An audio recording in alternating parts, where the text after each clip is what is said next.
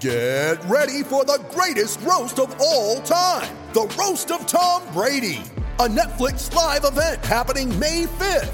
Hosted by Kevin Hart, the 7-time world champion gets his cleats held to the fire by famous friends and frenemies on an unforgettable night where everything is fair game. Tune in on May 5th at 5 p.m. Pacific time for the Roast of Tom Brady, live only on Netflix. You ready? Showtime. On May 3rd, summer starts with The Fall Guy. Let's do it later. Let's drink a spicy margarita. Make some bad decisions. Yes!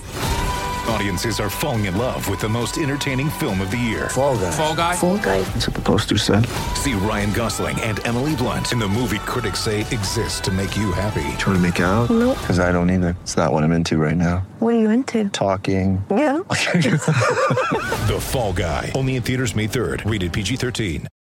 It's a great football team with a lot of moral fiber and a lot of character, and they showed it. Shout, a Buffalo football podcast, hosted by Matt Perino and Ryan Talbot. No place else you'd rather be than right here, right now. When it's too tough for them, it's just right. Presented by Syracuse.com and NYUp.com. The Bills make me wanna.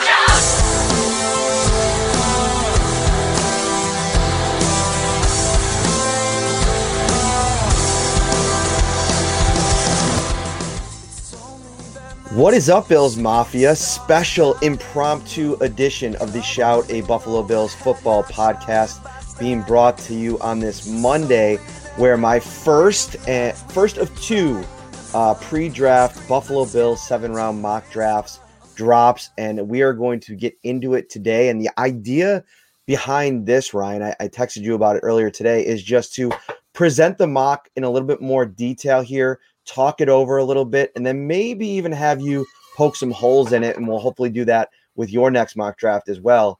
How are you, my friend? Hey, I'm doing great. Like you said, Monday afternoon impromptu session, less than 2 weeks away from the draft. It's a good time to be a football fan and a better time to be a Bills fan. Indeed. This is such a fun time of year because I feel like we do all of this work a little bit less for us, as we talked about over the course of the podcast, because we were spending so much time on free agency and covering this team's playoff run and so on and so forth.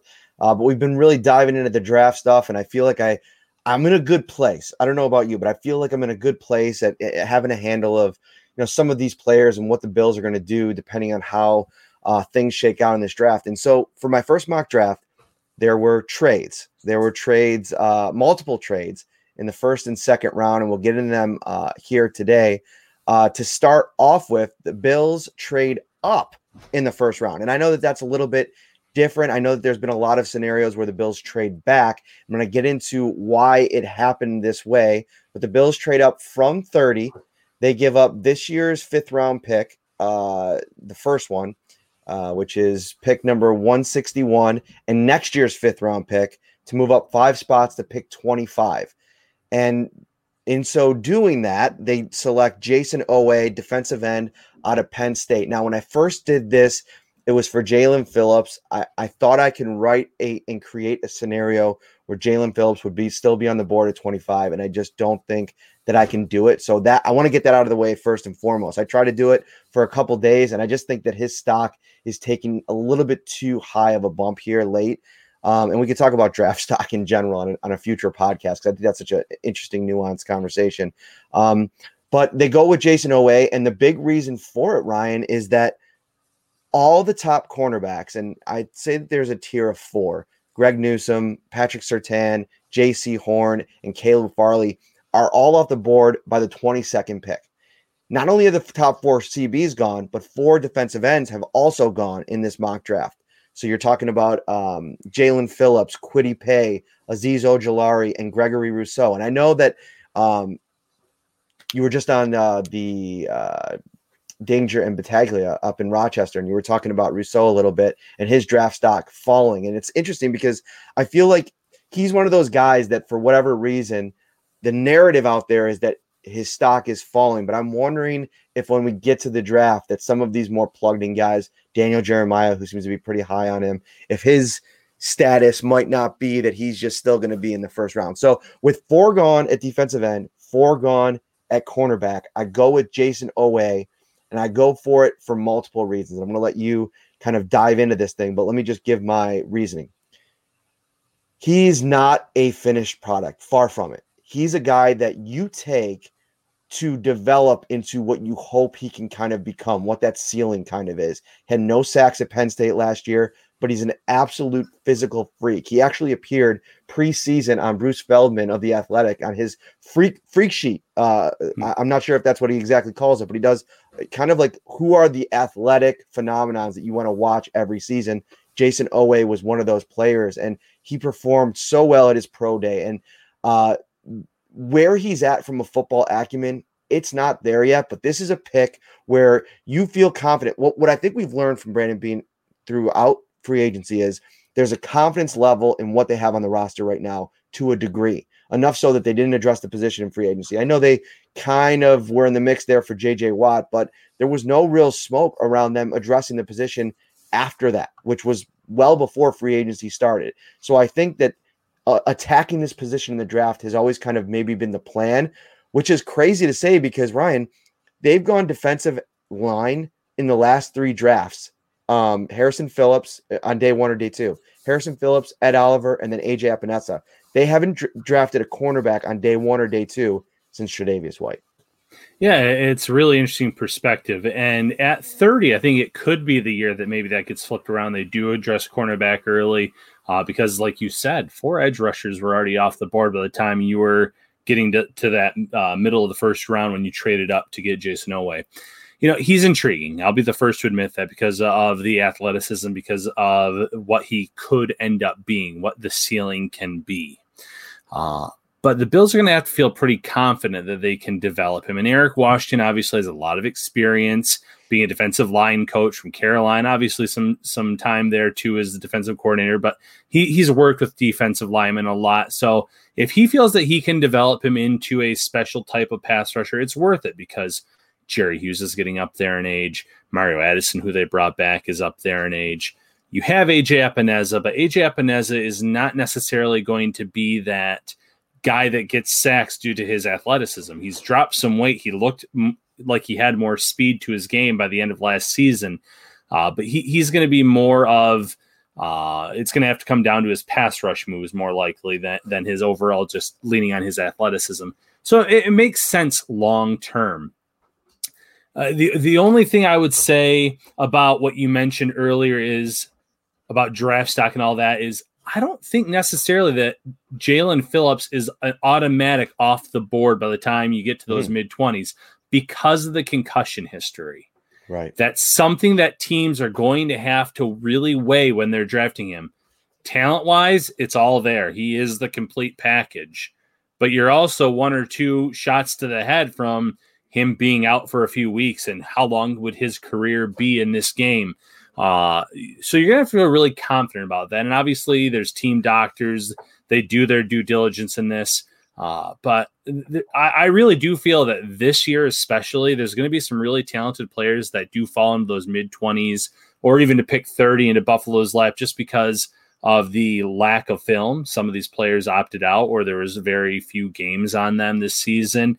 And just because, as you've mentioned, there's going to be that 2 or 3 teams that make those head-scratching picks that don't make sense, that didn't match up with any mock drafts. You know there's going to be the run on the quarterback. So I wouldn't necessarily eliminate Jaelan Phillips, but based on who was available, I certainly understand the rationale of going after an Oweh in round 1. And I know if you're probably sitting there too thinking, okay, well, maybe just wait at 30 and get a guy there, whether it be Oweh or one of that next, group, or if maybe you think Oweh is in that group with a Jay Tryon from Washington or a Peyton Turner from, did I say his name right? Peyton Turner from Houston? I believe, yep. Who actually, I believe, played with Ed Oliver down there at Houston, which I thought would be intriguing as well. And listening to some of the stuff that I've heard said about him and his kind of moldable potential as a pass rusher, he might be intriguing as well. But I just wonder if Oweh is the kind of guy you take a real swing with here because of, and it would come down to another piece of this that I didn't get into too much in the article, but I think that kind of appealed to me about him was that I think that he fits the Bills mentality. Like, he's coming out with a chip on his shoulder. I think he wants to prove that not having a sack his last season at Penn State was an aberration. And just because he did get to the quarterback, 5.5 sacks the year before, worked a little bit more on setting the edge, his run defense. So I think that this is a guy that, you just look down the line at what he possibly could be. And that's why you make this pick if you pick it. But this is also a mock draft, and I'm just presenting a situation. I think that you'd probably in best case scenario have one of those 4 cornerbacks fall to you at 30 or be in the range to trade up for. But I really do think as we get closer, there's a good chance that they're all gone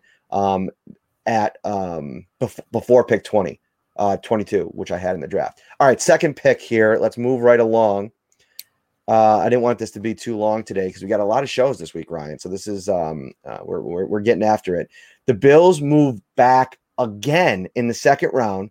So they leave the second round completely, but let's remember that they had a very late pick in the second round. That's what happens when you win football games and deep into January.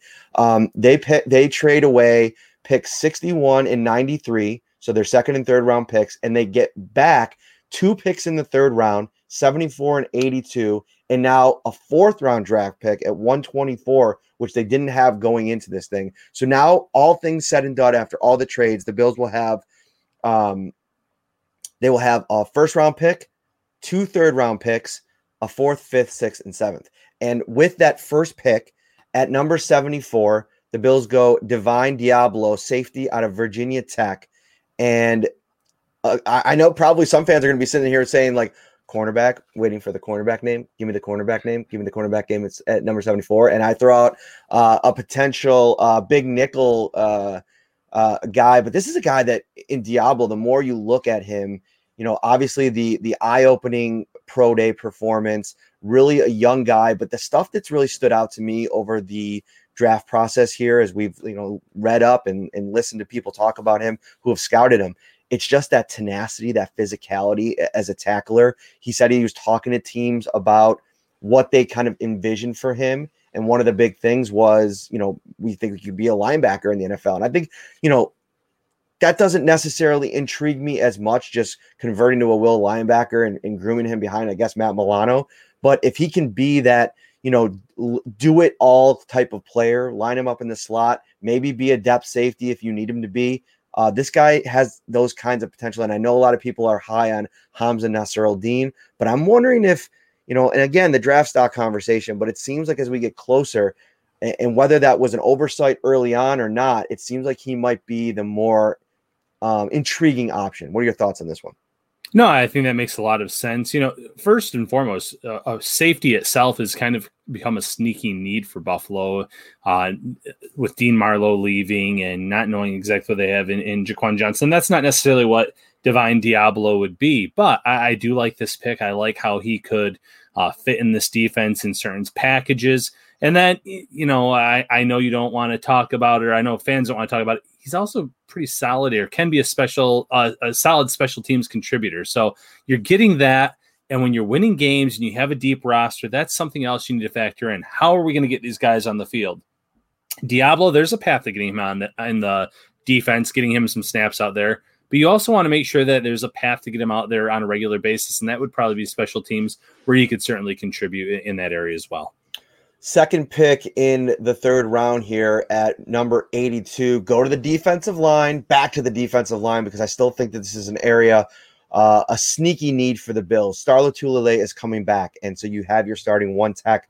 As long as there hasn't been a regression or any types of problems sitting out a year, he probably slots in as that day one tech. But I think you want to get your one tech of the future, and I think they can do that by going to NC State and grabbing Aleem McNeil, 6'2", 317 pounds. And listen, you start combing through the scouting reports, and a former superstar baseball player has a great deal of athleticism. And this is something that Dane Brugler wrote that really stood out to me about him. He said he's an explosive big man and routinely the first lineman out of his stance. Talking about the quickness, resets the line of scrimmage with his power, and can maybe some time in his development become a guy that really causes havoc from that role.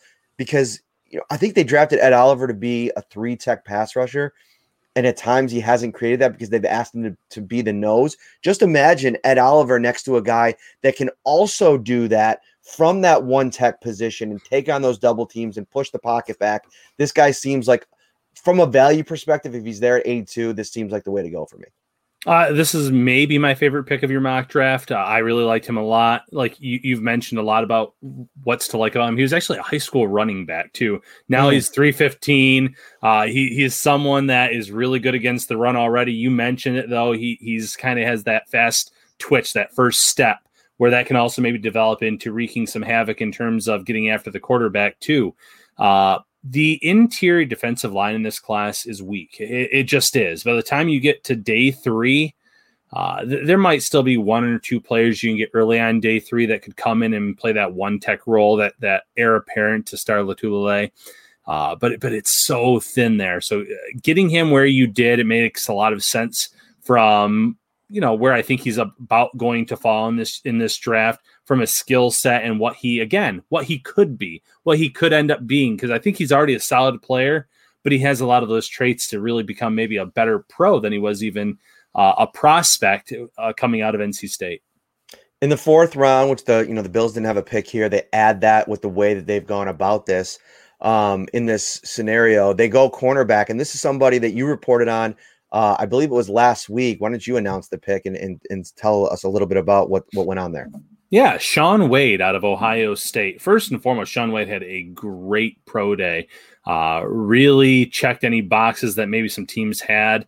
I don't think any teams necessarily had any question marks about his athleticism. But the Bills have done their due diligence on Shaun Wade. They've Zoomed with him a few times. They've done their homework. I'm sure they've watched a lot of his film as well. He's coming off of a little bit of a down year. I think teams that end up drafting him, you're going to play him if you're going to play him as a pure cornerback on the inside, that nickel role, but he has some versatility to his game. And again, versatility is the name of the game with the Buffalo Bills. They love players that you can kind of move around as chess pieces on both sides of the ball. So again, another really solid pick here. What was your rationale for going with Shaun Wade?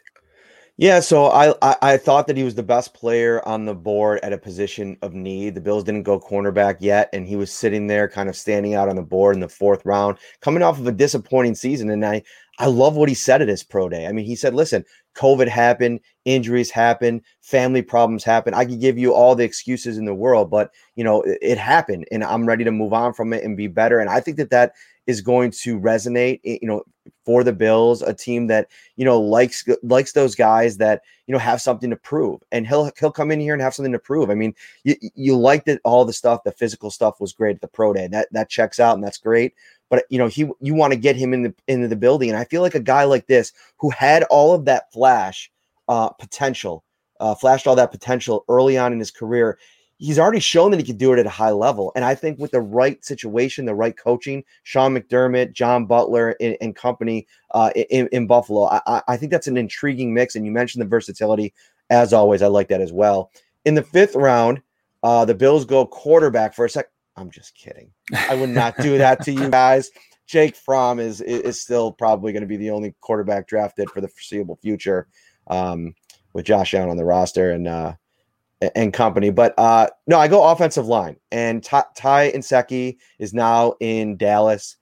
Trey Adams recently announced his retirement. I know that wasn't a huge piece, but a developmental piece that was on the practice squad last year. He's no longer in the mix. So I thought, listen, swing tackle, I know everybody loves Ryan Bates, as do I. We'll see where he slots in, but I think getting younger and getting more developmental talent on the offensive line is the way to go. And I've been really blown away by what I've heard of Brendan Hymus out of Nebraska. He 4-year starter.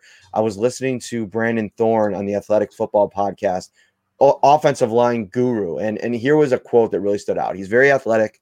His foot quickness is there, but not just that, the actual patterns he's executing in his pass sets are very efficient. His hands are very good. He's consistently using his hands to reestablish position on pass rushers.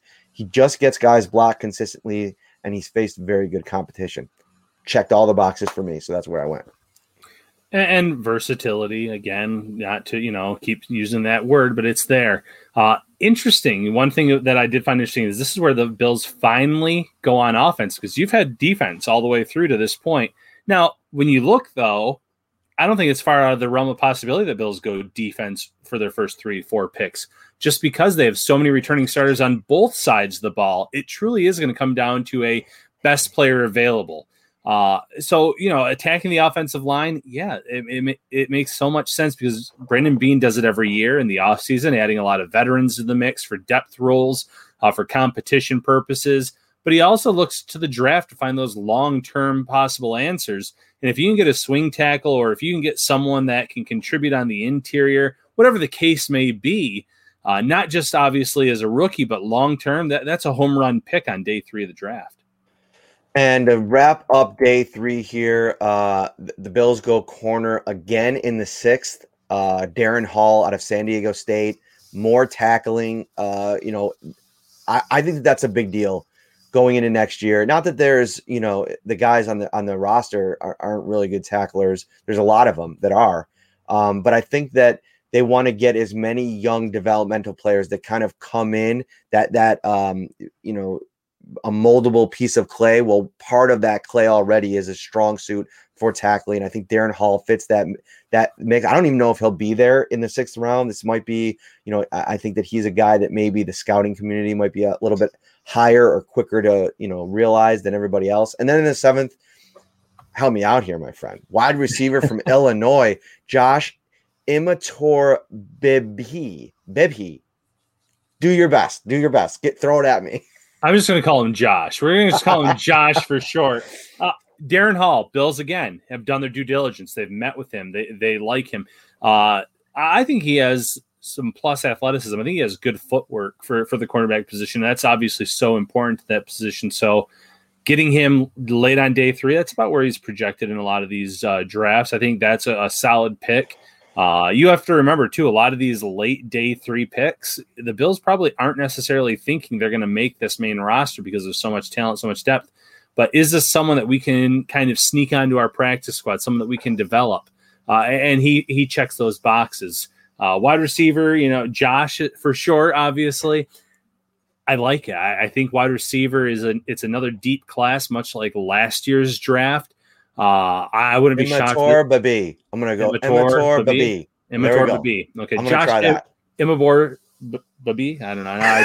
I just butchered it, Matt. You just said it, and I forgot it already. Imatorbhebhe. I'm going to go with Imatorbhebhe. Okay, Imatorbhebhe. He could end up being the pick, but I would not be shocked if the Bills have a wide receiver in this draft on their roster by the end of day 2.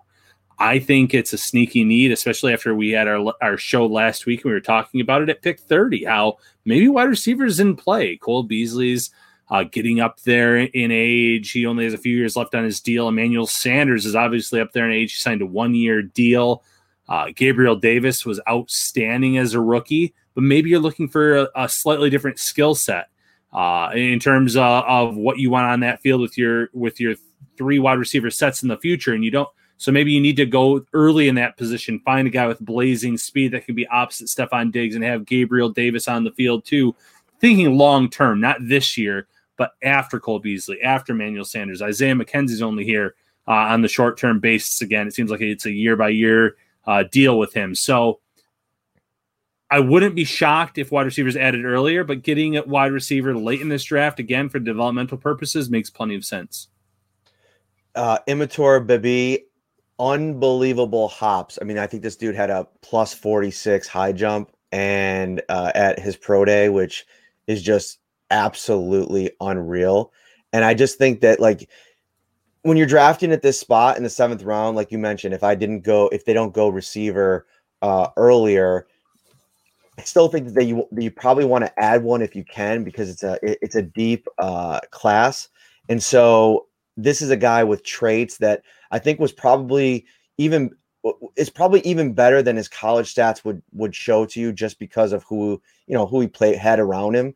But I like traitsy type of guys in this spot. Don't forget though, they still have a lot of talent at the position, and it would, just as much as it wouldn't surprise me if they drafted a wide receiver in this draft, it would equally not surprise me if they didn't, just because I know that there's some high hopes for Isaiah Hodgins in the building there.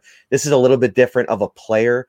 I'm not sure if they have him necessarily on the roster, I know Gabriel Davis probably projects similarly in some ways, but this just seems like more of an athletic freak that you could kind of bring in and do multiple things with. We'll see. We'll see how it all plays out. We have plenty more mock drafts to come, Ryan. We have a mock draft coming up on Wednesday night. We're hoping to bring a few people onto the show.